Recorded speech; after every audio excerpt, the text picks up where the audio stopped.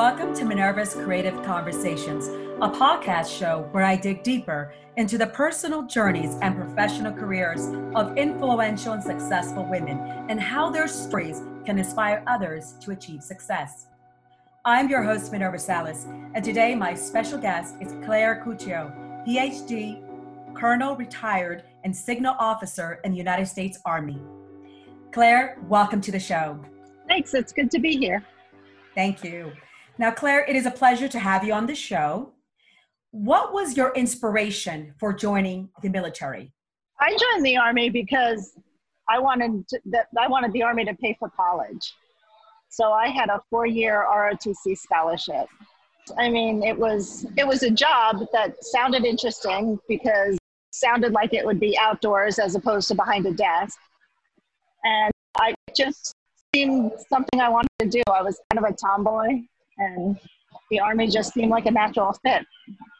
Okay, makes sense. That makes sense. Now, you have been in the United States Army for over 29 years and worked as a signal officer. What communication and information systems did you plan and execute for the armed forces? One of my favorite jobs was as the Theater Network Operations and Security Center Director in Kuwait in 2008, 2009.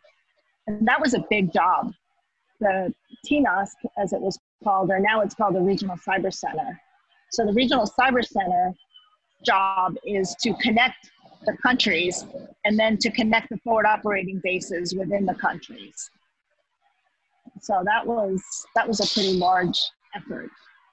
And then my last assignment before I got out in 2018 was in the Pacific. And our network, the Army network, ranged from Alaska, Japan, Hawaii, Korea, Kwajalein Island, and Guam. So pretty large network. Well, there's a lot of people on the team.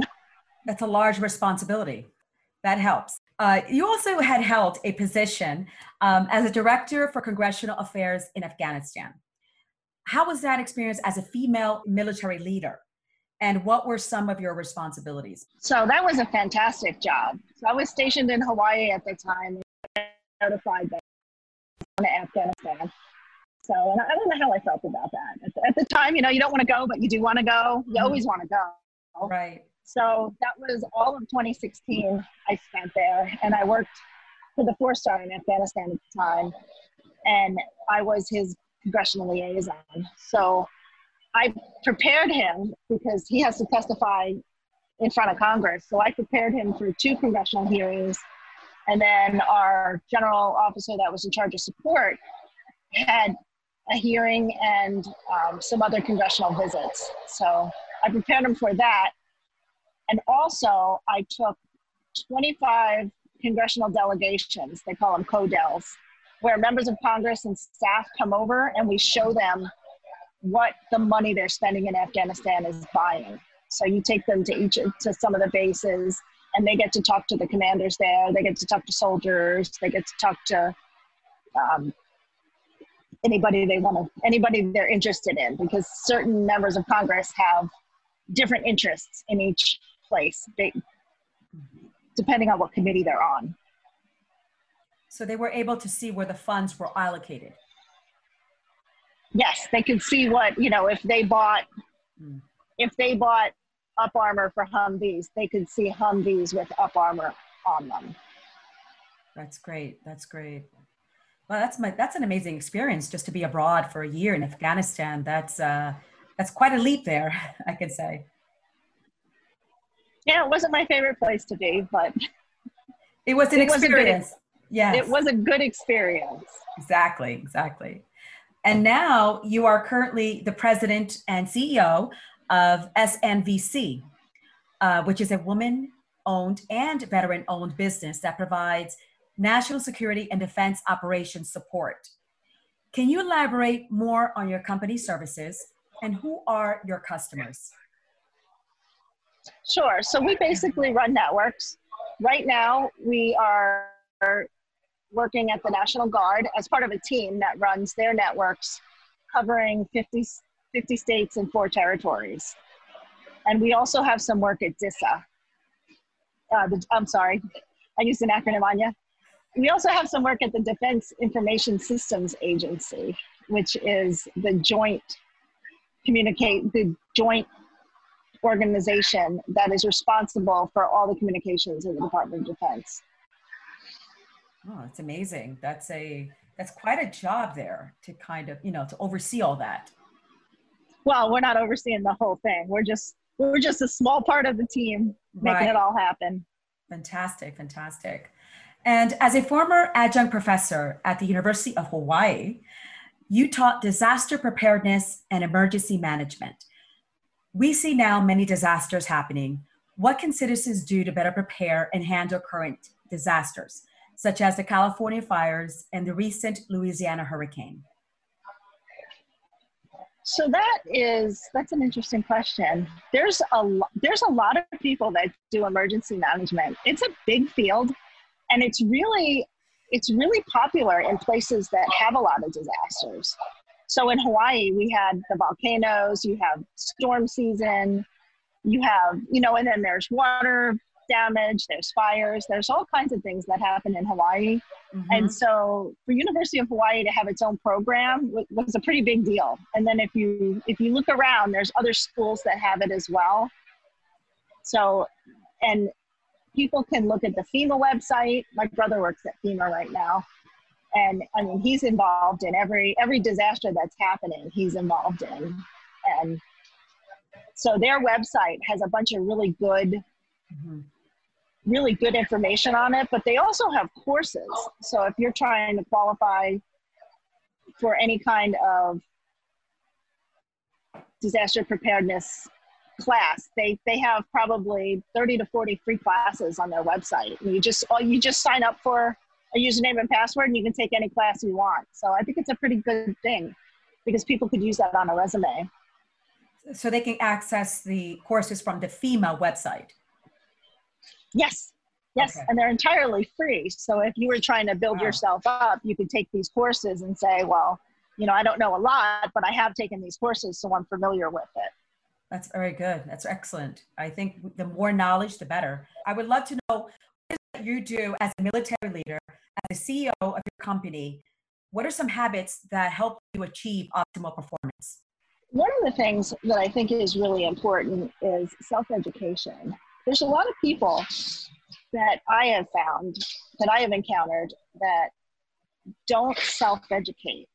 So they're just waiting for, well, if my job wants me to complete these following tasks, well, they have to train me in order to do it.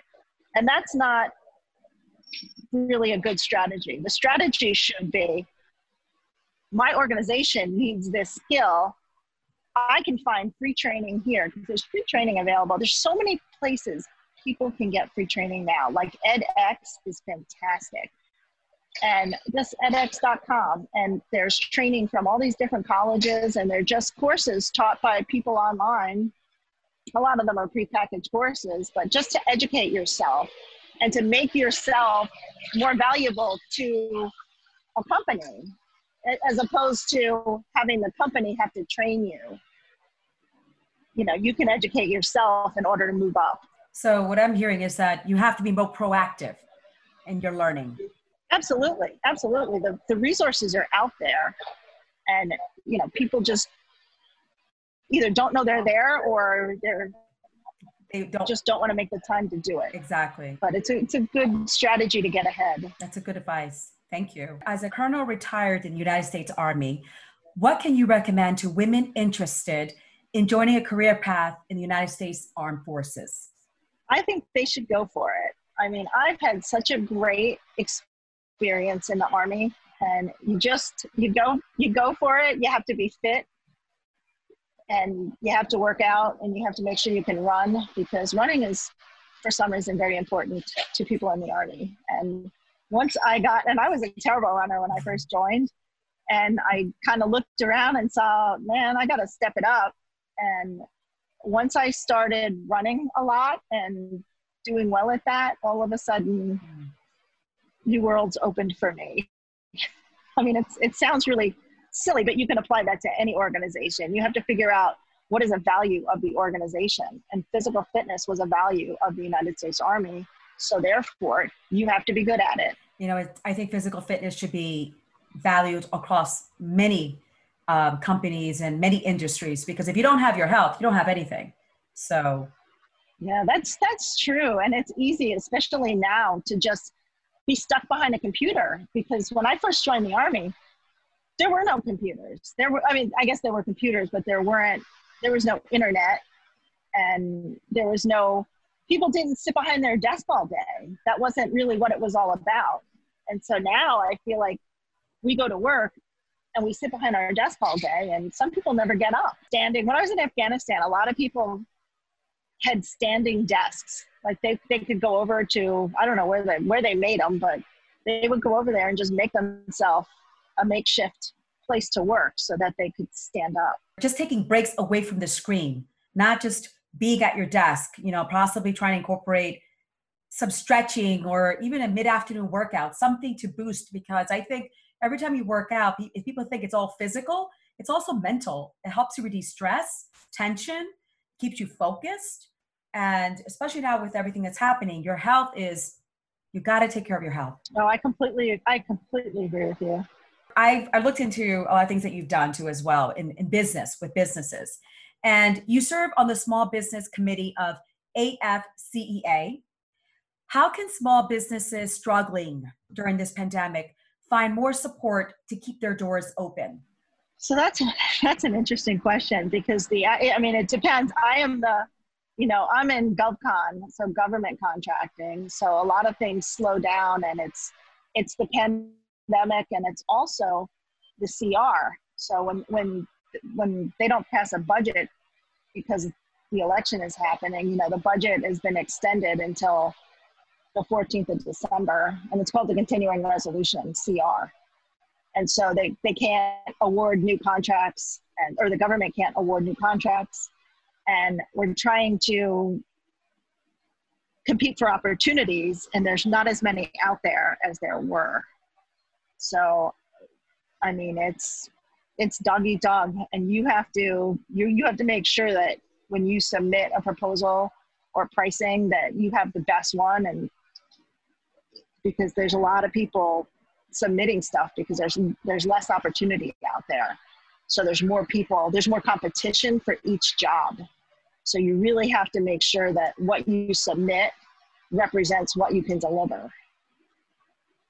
And there's also, we haven't done this, but the PPP loans have been around, and I don't know as much about that as I probably should, but I was very lucky, and the federal government allowed all my employees to work during the pandemic from home.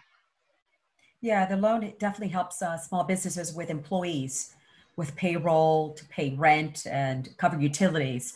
And I think now they even have loan forgiveness through some companies. So you can look into that as well. The problem's going to happen next year when the government has to repay all the money that it took to pay for the pandemic.